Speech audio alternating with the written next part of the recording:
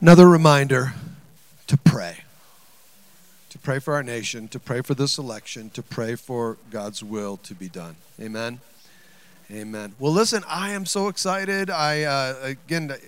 Last couple times, actually, my brother Dick has been here. It's been Joni and I were out of town, and it worked out for us to be able to take a couple days, and knowing that the pulpit was filled with somebody that we trust and love, and it's always a privilege to be able to have someone like that. But I'm really excited about being able to be here today. And Dick and Donna, so welcoming and gracious to have you here and to come visit us and to minister to us. Let's make our brother Dick Williams very welcome today. Come on.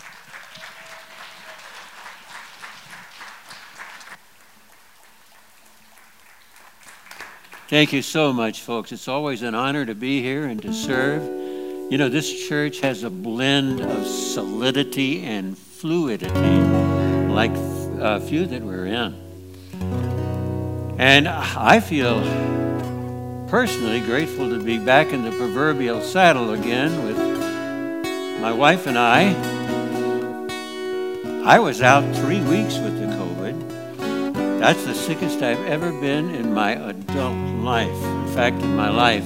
And I didn't have the severity of symptoms that some have.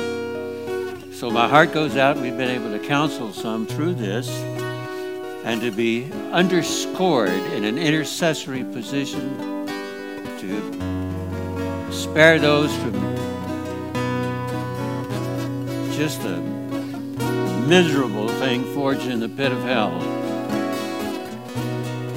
Still got a residue of fatigue in my body, so I don't have quite the spring in my step, but hey, the Lord quickens our mortal bodies according to Romans 8:11.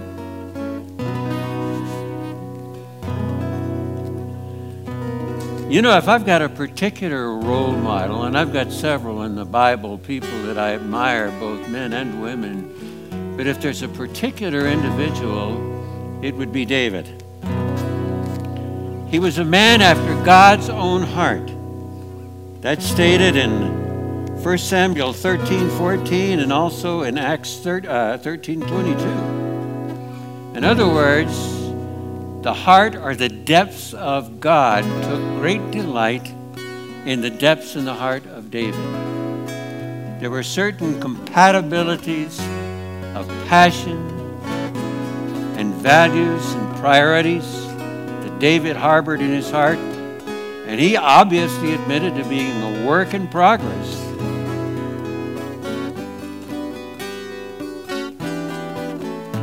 And one of the things that they shared in common was a particular compassion for the underdog. David was loyal to the lineage of Saul, even though Saul was after him with murderous intent. His soul was bound together with Jonathan, and it was grievous with Jonathan's passing in battle, and even over Saul. And Jonathan's son, Mephibosheth, was lame all of his life. But David saw to it that the underdog Mephibosheth sat at a prime place of honor at the king's table, and the table covered his lameness.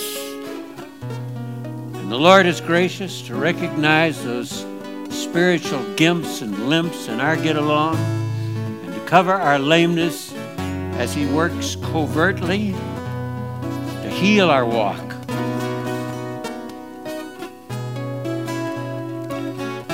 Psalm 26, or 126 rather, depicts the affection of David for the underdog. God has special attention, as he says in Psalm 66:2, to this one will I look, that is, with fixed, riveted attentiveness, he who is of a broken, contrite, wounded heart, and who reveres my word. And the Lord sees our weaknesses. Don't be ashamed of your struggles, but recognize them as God's opportunities for reversals and the invasiveness of the power of His grace. This is Psalm 126, and most biblical scholars attribute this to David's authorship. I'll sing it more slowly than I usually do. Who is like the Lord our God, who is enthroned on high, who humbles himself to behold the heavens and the earth, who raises the poor from the dust, raises the poor from the dust, lifts the needy from the ash heap, and makes him sit with princes. Who is like the Lord our God, who is enthroned on high, who humbles himself to behold the heavens and the earth, who makes the barren woman to sing, makes the barren woman to sing, makes the barren woman to sing, the grateful mother of children,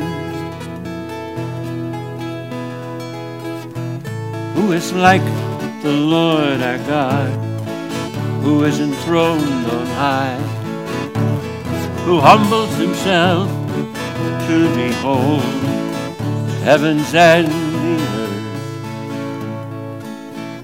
the heavens and the earth.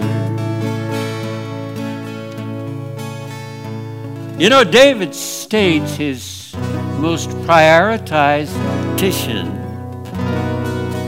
before the Lord in Psalm 27:4, as he says, "This one thing I ask, and that will I seek after, to dwell in the house of the Lord forever, and behold his beauty in his temple." And of course, the result in the next verse is that he's covered with the Lord's protection, and he's given the vantage point militarily of the rock, the place of safety.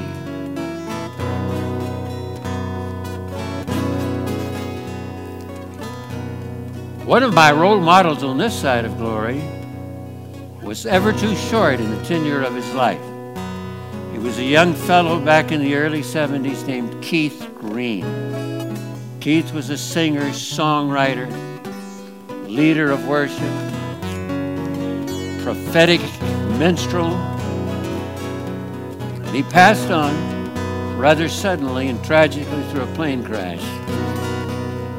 But he left an imprint on so many of us in an exemplary Davidic demonstration in modern times.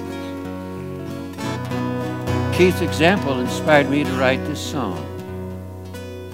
So I lift adoring hands as I sing before your throne.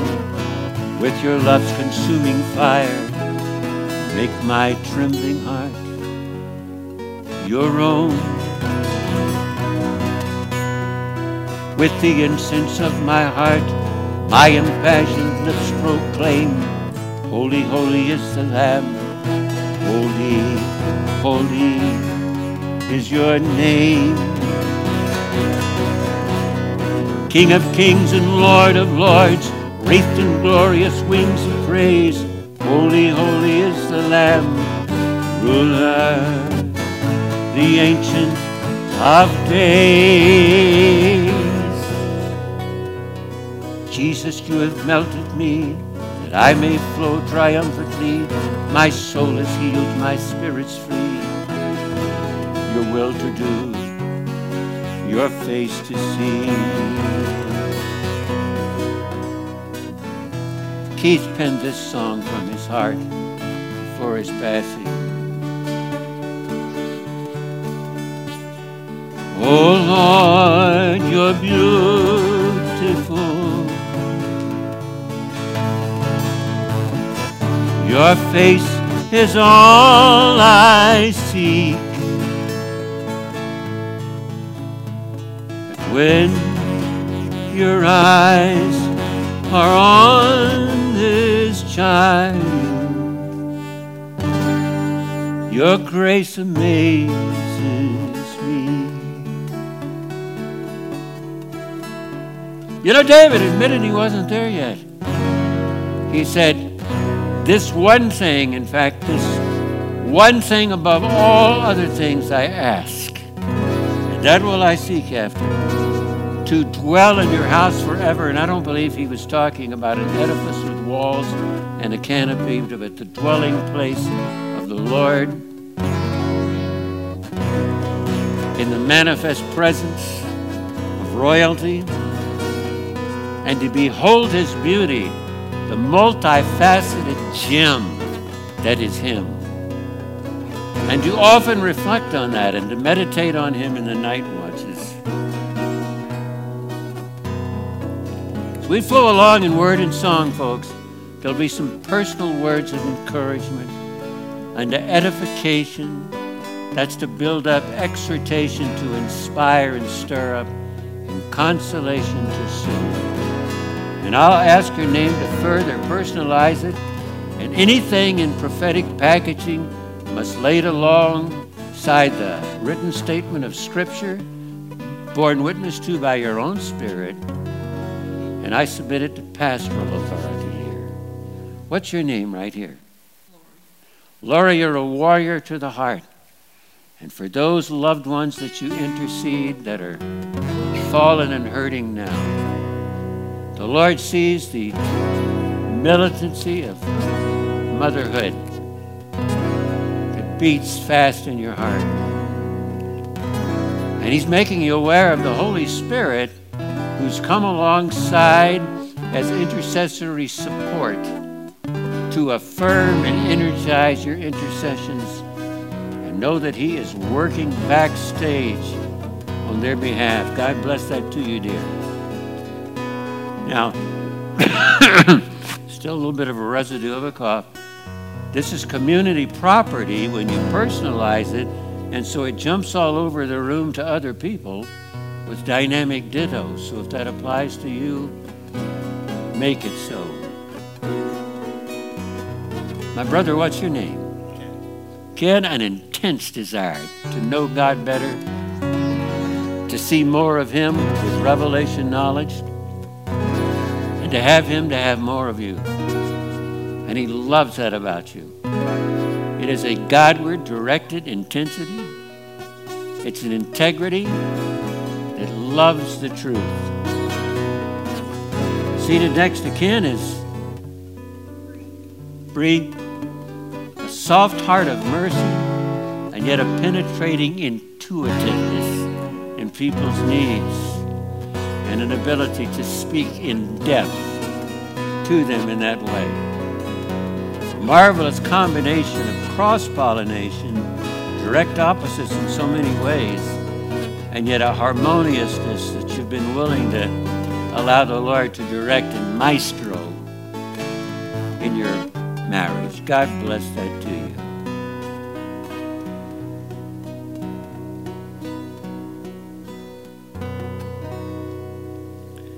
David harbored a keen sense of responsibility in practical assignments. He was a responsible shepherd over his father's sheep. And I can imagine him looking at the grandeur of God and creation and in the stars and serenading the Lord while he's picking on his harp. I hope on the other side of glory I get to jam with him a bit. And imagine the docile sense of protection that the sheep felt under David. But he also had his rod and staff ready to go to battle and to protect that which he was responsible for. The Lord's given us stewardship over our own souls. And to recognize the armor of his protection and to use the word and staff thereof in declaration and confession to contest and protect that, as well as our families, our children, and those that have been entrusted to our care. David was a warrior before he ever faced Goliath. I imagine him as a muscular little dude. I think he was pretty well sculpted. And Even though he knew Saul before the confrontation with Goliath, Saul knew him mainly as a singer and probably thought he was more of a flower smeller than a warrior. He was soon to find out different as he tore apart the jaws of the lion and beat off the bear. But he was first and foremost a worshiper. And I can imagine him, when I wrote this song, singing something that would be parallel musically to this. Lord, I just want to say, I love you. My voice soars freely to your waiting ears. Now that I've said it, let me sing to you the song I feel and bring to you. As the fruit of my lips I yield, and with my song I serenade you, and with my fingers move across melodic strings. My heart now wells up and dances as a fountain here before you. Lord, I adore you.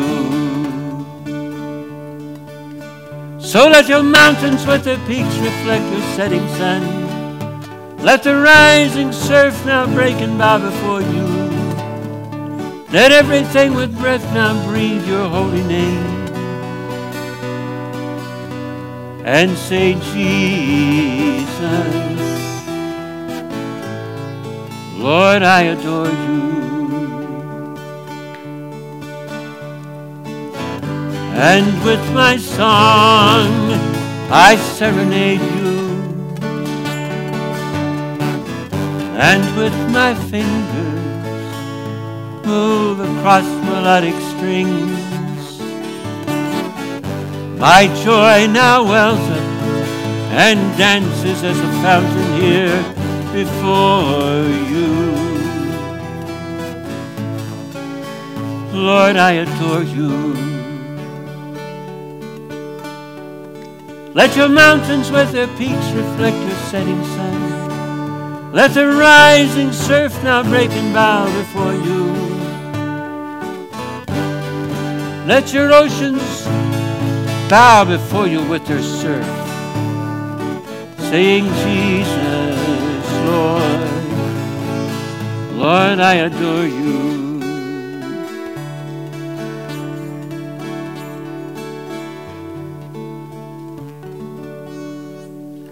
Young lady seated right here, you have long hair and kind of stripes on the sleeve there, and you're pointing to yourself. You're seated behind the other lady that pointed to herself. You're right there. What is your first name? Lori. God reminding you as if you needed a reminder that he works the night shift. Those times that seem to have periods of dark night of the soul, that he's drawn to those times in his daddiness, in his Abba Father tenderness, so marvelously mirrored, manifested, and replicated in his Son, Jesus, the great and tender shepherd. And Jesus is taking sheer delight in sharing the daddiness of Abba Father for you and with you in this season of your life, who is your daddy too. There's a strength about you that really gives legitimate pride to your Father's heart, and he wants you to know that. And he looks with a smiling delight on that tenaciousness and tenderness, and he's bringing you through this time. God bless that to you, dear. And to anybody else that happened to jump over toward. Hallelujah. Oh. The Lord loved David's militant faith.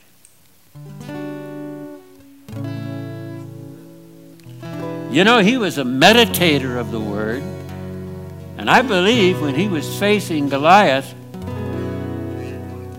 those 5 smooth stones were symbolic. You've seen river rock before. It's a projectile, and it's been shaped by the flow of the water.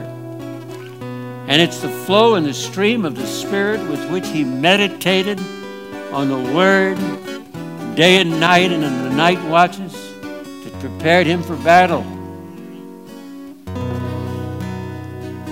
And he drew 5 smooth stones from the stream. 5 biblically is the number for grace. Grace is the divine operation of the force of God that's been set into supreme motion through the finished work of the cross of Jesus on our behalf. And yet David was a precursor and experiencer and expressor of God's enabling grace. And the slingshot represents the declaration of his confession. I imagine he was doggone good with that sling. He had a lot of practice with it. Determined he was going to give that projectile of proclamation his best shot. And some of the movie depictions kind of show him in a guarded defensive stance. But in the biblical account, he ran at Goliath. He could see this towering human being of the descent of Anak and of the Nephilim. But he looked up infinitely higher yet at the infinitely higher God to say, I come in the name of the Lord of hosts, and I'll have your head, dude. He didn't have much of a rooting section. Definitely the Philistines were shouting him down. And I imagine the army on the other side of the Valley of Elah there, half of them had their eyes covered at the mutilation that they thought they were going to see. And his brothers has even been jeering at him and calling him prideful for wanting to be a show-off and even thinking he could take on this giant who refused to listen to the taunts and lies and accusations and defamation of God and his people.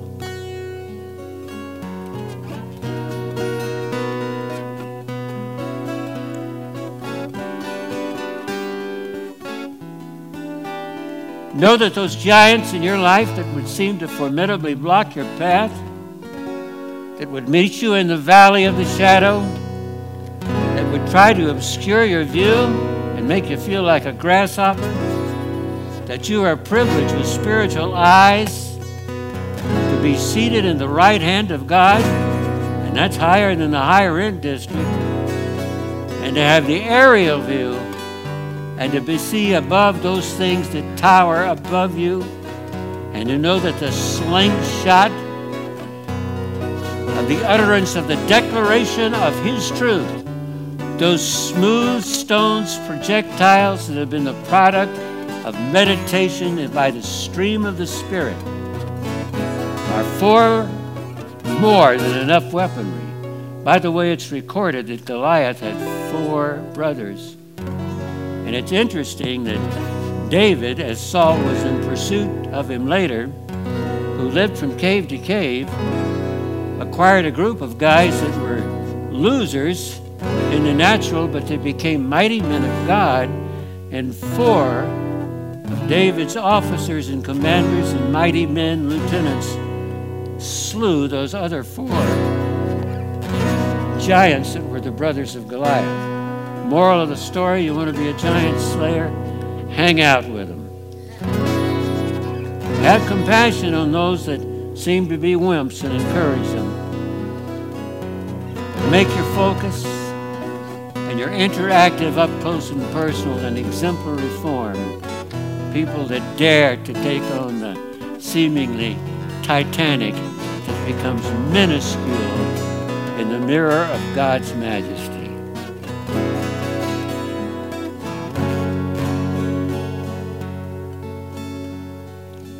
Yahweh is a warrior, and I've heard his mighty voice, seen his strong right arm descending, as his saints rejoice.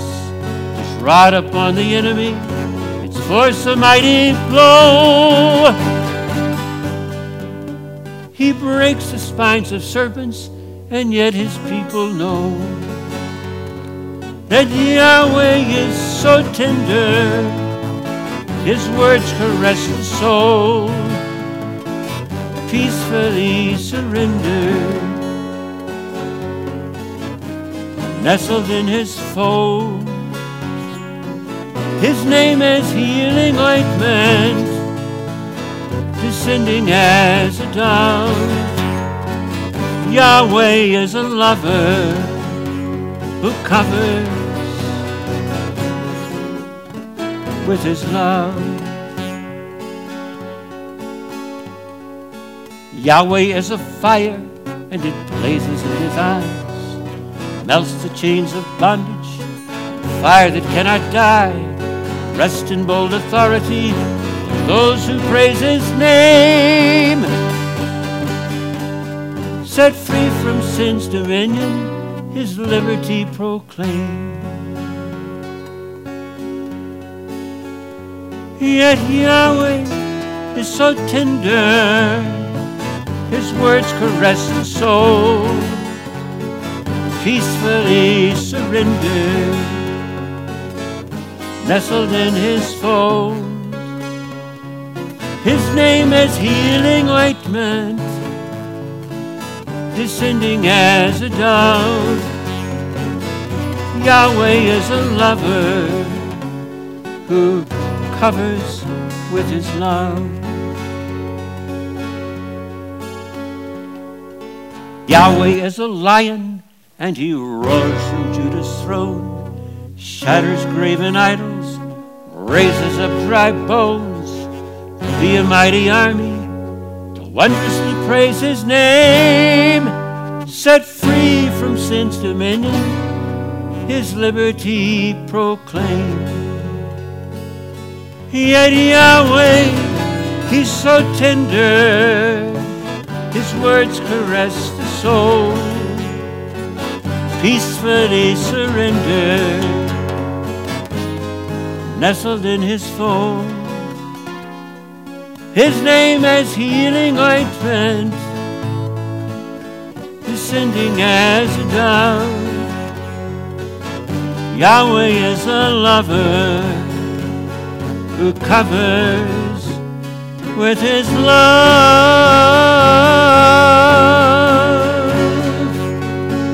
Hallelujah. The tenderness and yet severity, the might and yet the mercy, the glorious flip sides of our marvelous God.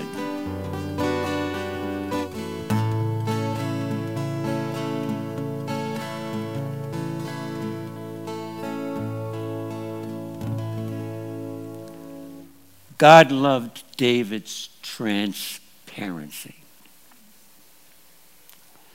In Psalm 139:23, he says, Lord, search my heart and see if there be any wicked way in me. That is some gutsy prayer. To become utterly bare, naked in our innermost person to the searchlight of God. Now, that's not to be confused with carnal introspection, ingrown eyeballs. That's really a fleshlight that's a garbage expedition that just comes up with condemnation. But to come before him who loves us unconditionally and say, Lord, search me in the depth of my motives. Search me, Lord. My highest priority is to behold your beauty in your temple and to be a reflection and a mirror of your majesty growingly. Hallelujah. Show me those things. I've come before him and he's shown me things that were areas of sin that I wasn't aware of. And I've also had areas that were shame and tended to cover and forget that I could come before him who is our high priest according to Hebrews 4 in time of need and find grace of empowerment over sin and mercy of renewed forgiveness from its stigma and from its contamination. Praise the name of the Lord. Praise God for an example like David of gutsy transparency. And folks, this is a time like none other to be bold-faced, open-hearted to the searchlight of God and to the deliverance of the two-edged laser scalpel of the Spirit-revealed Word. Hallelujah. Glory. Gentleman back there in a nice, long, gray beard that shows a lot of length of wisdom. What's your name? My name is Anthony, sir. Anthony. Anthony is an encourager. He's swift to uplift. He's Mr. Congeniality. Has a heart to see people uplifted. The Lord's brought you through some tough times, Anthony. There's been some shattered relationships and some things that a lesser man would have quit, but the Lord met you in the valley and gathered you up and has seen you as royalty in his sight. That's how he looks and peers into the depths of your spirit as he begins to maestro that forward in greater measure. Anthony, who is swift to uplift. Hallelujah. God bless that to you. And anybody else that gave a you too, or is it a you also relative to that? David was wildly celebratory before the Lord. And some of us are going to be more conservative in our expression with our personalities. But know if you've got a wonderfully wild side, even if the only place where you dare do it is dancing down through your house and shouting at the top of your lungs, "Your Majesty, my King, you are magnificent." I know one of the churches that we attended some time back, one of the sons of the worship leader did a Davidic dance. I mean, it was a fanatical fandango. This is Ian and Dory's son. I can't remember his name right offhand. Matthew, yes. I would go over there and look at Matthew, and I would think, if I had those moves, I would emulate them. But in my and I was doing my best to get some moves on, but in my spirit, I was doing a duo with Daniel. Hallelujah. David celebrated the arrival of the ark in Jerusalem. It had been the property of the Philistines during a dire time when Eli, the high priest, had rendered faulty leadership, had allowed his sons to go hog wild, carnally crazy, and fell over backward to his death. It was a time where Samuel the prophet got his calling, but it was a time when the ark was captured with the Philistines. And they really considered it a prize. But the ark in the Old Testament is a symbolic statement of Jesus, of wood, humanity, covered over with gold, which is divinity. As he was man of very man and God of very God, and the wings of the cherubim, and it was more than symbolic. It was the statement of God's presence in the wilderness. And what it was in the tabernacle of Moses, prior to that particular order of doing things, where you had the three compartments of the tent, and the only guy allowed in the Holy of Holies was the high priest, the head chief, and he would go in there annually to repent for himself and the people with a rope around his leg in case he screwed, drag him out. David, when he brought the ark back, and it went through quite a trek, had prepared this massive tent, and not one head cheese, but a plurality of priesthood that would, in shifts 24/7, celebrate God with energy and holy fanaticism. It was a place of a creative climate where so many of the Psalms were written. And so it is as God is restoring in book of Acts the tabernacle of David in these days. And churches that elevate presence over platform performance are going to be those that are going to come in more fully to this restoration of the tabernacle of David. It's interesting that the tabernacle of David in the Old Testament coexisted with the tabernacle of Moses. And they were still doing business as usual.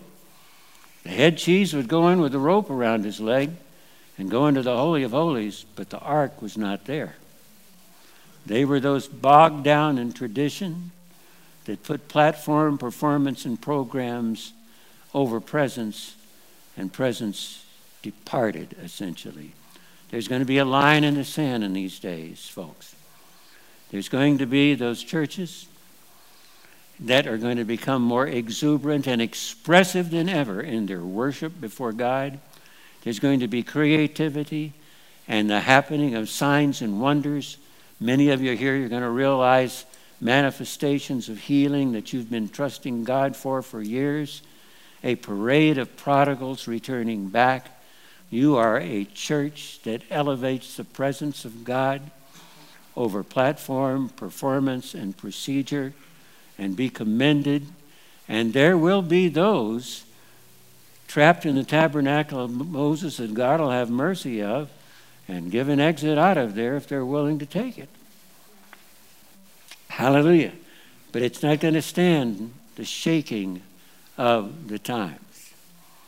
And the true expression of the statuesque beauty of God, that visible vessel that makes the kingdom viable and visible, is going to be the church that's a temple, the body, the family, the army, the bride, the restoration of the tabernacle of David. You know, I wrote a song about it. I don't remember all the verses. I've written more songs than I remember, I got to tell you. I had to, when we were off during the COVID lockdown, on social media, relearn a lot of my own songs. But the chorus, and I imagine the Davidic fanaticism, the wildness of his dance. Michal, the daughter of Saul, who was David's wife at the time, looked at David with disdain, thought he was violating his kingly dignity and showing off before the little handmaidens. Her resentment of his freedom resultant in the sewing up of her womb unto barrenness. Creativity is annihilated by a critical spirit that pharisaically criticizes the liberty of God's people.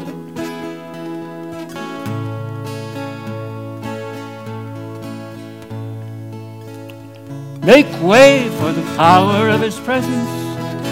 The ark is coming, make your habitation wide. Put on the garments of salvation, and with jubilation dance and sing.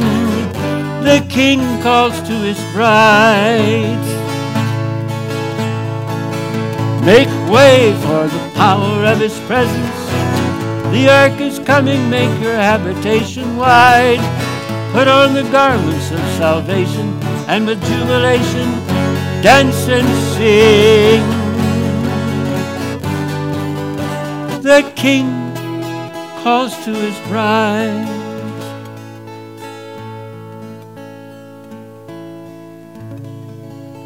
David, for all of his virtues and compatibilities with the heart of God and harmony with those things that God coveted and championed,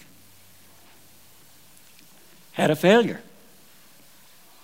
And we all know what had happened with Bathsheba. And it's what can happen when we lapse into lethargy after the flesh.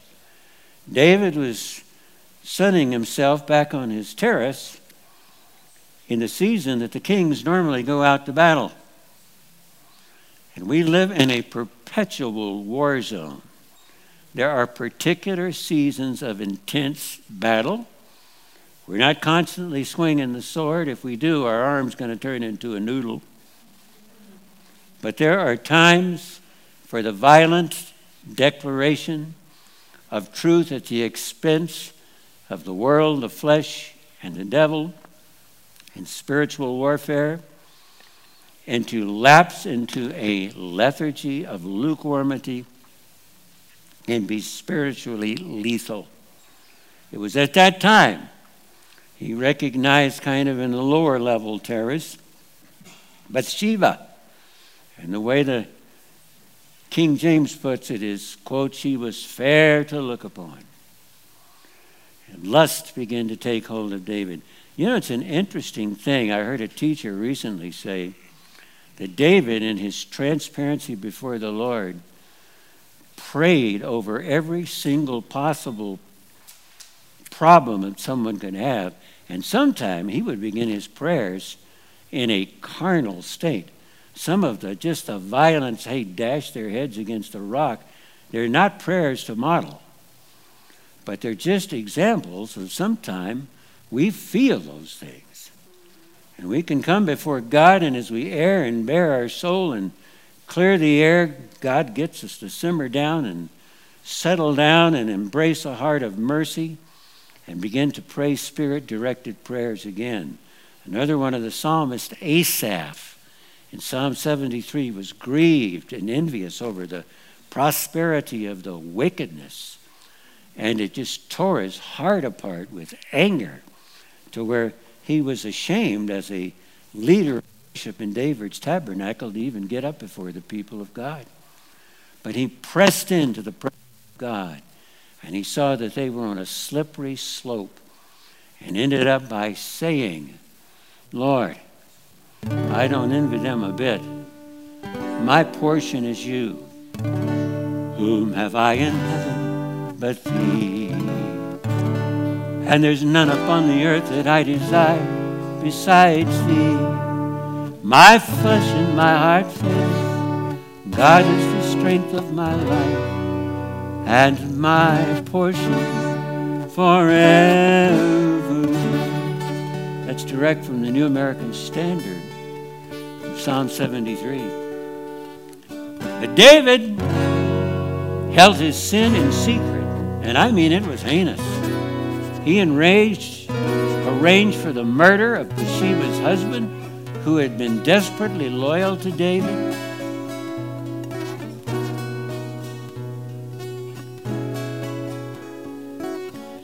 And when it was revealed by the prophet Nathan, who spoke in a parable of someone who portrayed David, and David said, whoever this man is should be slain violently. And Nathan's bony prophetic finger said, David, you are the man. David collapsed in brokenness and repentance before God, which I believe is another thing that the Lord takes pleasure in, the depth of repentance. I've never committed adultery, but I can look back to a sin failure in my life decades ago now, but it's prolifically underscored in my memory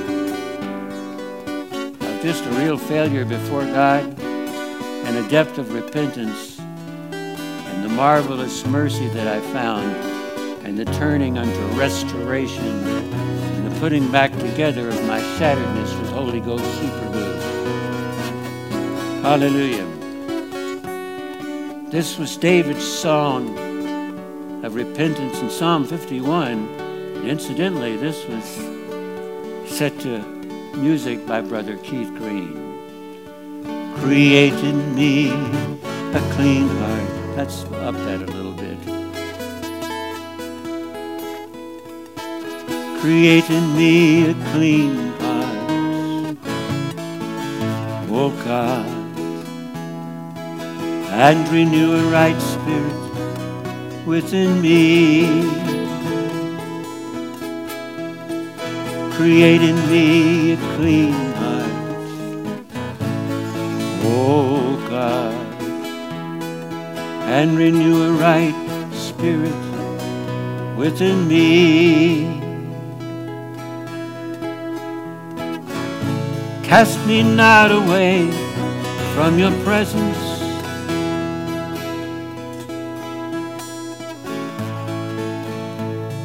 don't take away the manifest presence of the Holy Spirit from me, all but restore unto me the joy of thy salvation,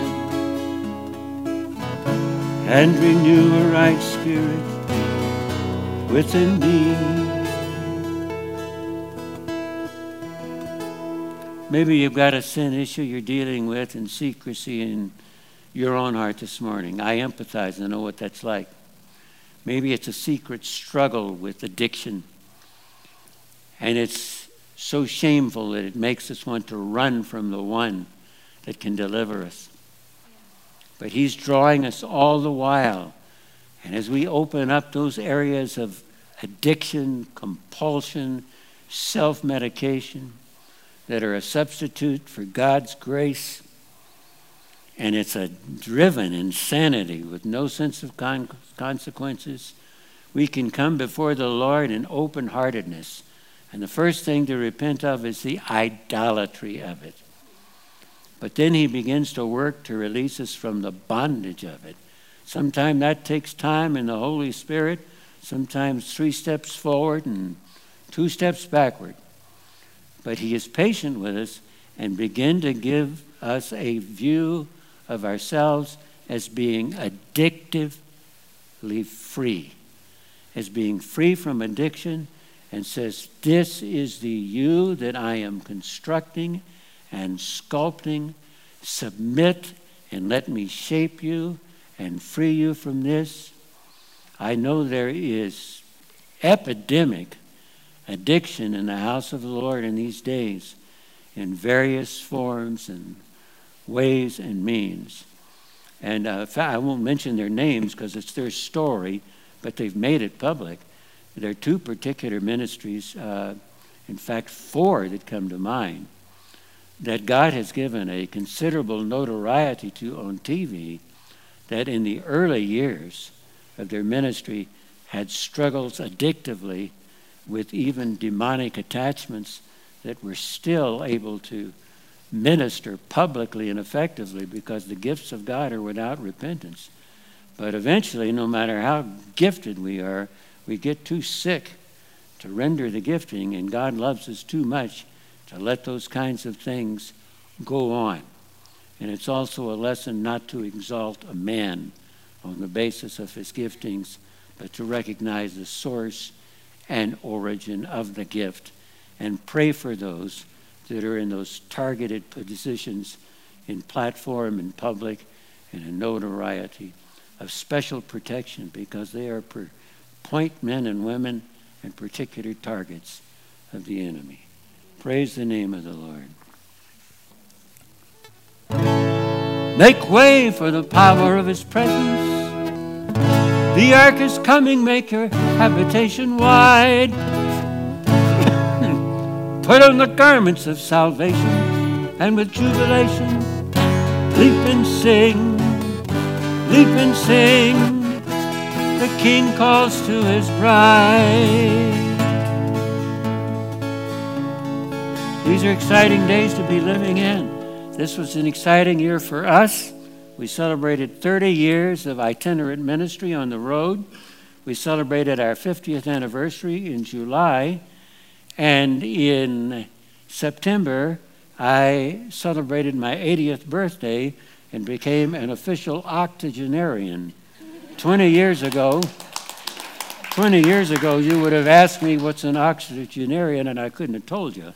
I said, is it somebody that doesn't eat veal, or is it similar to a Methodist, you know? But here we are still moving with the Lord at his pace with my beautiful bride, who isn't public in the aspects, but she's socially skilled more so than I am. And she is the detailed person where I'm the visionary. I know where we're going, but she knows where we're at, and puts me in touch with a starting point, keeps me from taking myself too stinking seriously, and to affirm and keep my vision heavenward, and keep my feet planted firm on the ground and my walk in rhythmic cadence with the Holy Spirit. I'm so thankful for her this morning. God bless each and every one of you.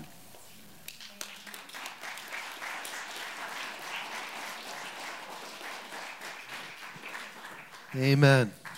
Come on, let's stand together and let's just spend a couple of moments here worshiping the Lord. Thank you, Lord, for what you're doing. Thank you, Lord, for how you're moving in our midst. Thank you, Lord, for our brother Dick and Donna, and I pray, Lord, that you keep and protect them. We pray, Lord, that as they go on to the next place of calling where they'll be ministering, I pray that you send them forth with a fresh new word, a fresh anointing, a fresh blessing from this place. Let them be encouraged, Lord God, in these days and in these years, Lord, where they begin to speak fatherly advice into the lives of those that you're blessing. And I thank you for that. And we pray, Lord, that you encourage them. Take them and use them mightily, Lord. As you've used them in this place today, use them, Lord God, where it is that they shall go, where their feet shall take them, Lord. Let them find that you have gone before them to prepare, Lord, the blessing, to prepare your anointing, to prepare the hearts of those you're sending them to. In Jesus' name we pray. Jesus' name. My hope is built on nothing less than Jesus' blood and righteousness. I dare not trust the sweetest frame, but wholly trust in Jesus' name. Sing Christ alone. Come on.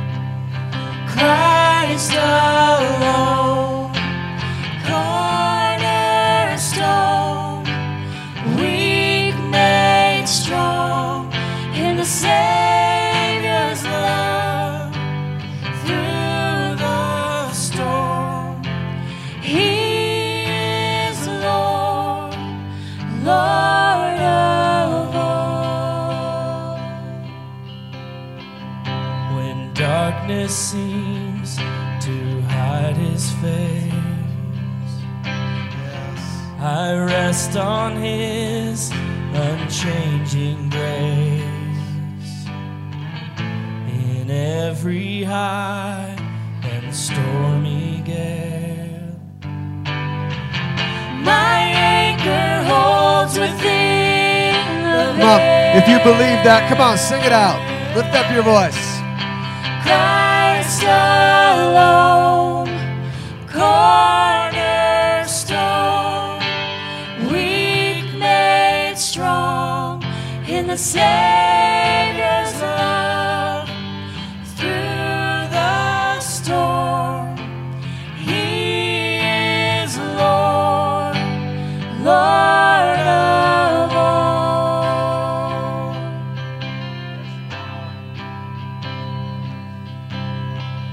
When He shall come with trumpet sound, oh, may I then in Him be found, dressed in His righteousness alone, faultless to stand before the throne. Oh, yes, we love you, Lord. Christ alone, It is you, Lord, our cornerstone. cornerstone, weak made strong in the Savior's love. Through the storm, He is Lord, Lord of all. Come on, He is Lord of all. Amen. Come on, give one more shot of praise today. Give thanks for our special guests. All right, church is not over. Church is about to begin. I want you to go be the church. Go be the light of God. Go be the love of God. Go be the heart of God. Go out there and show them who Jesus is by your life. God bless you all. We love you.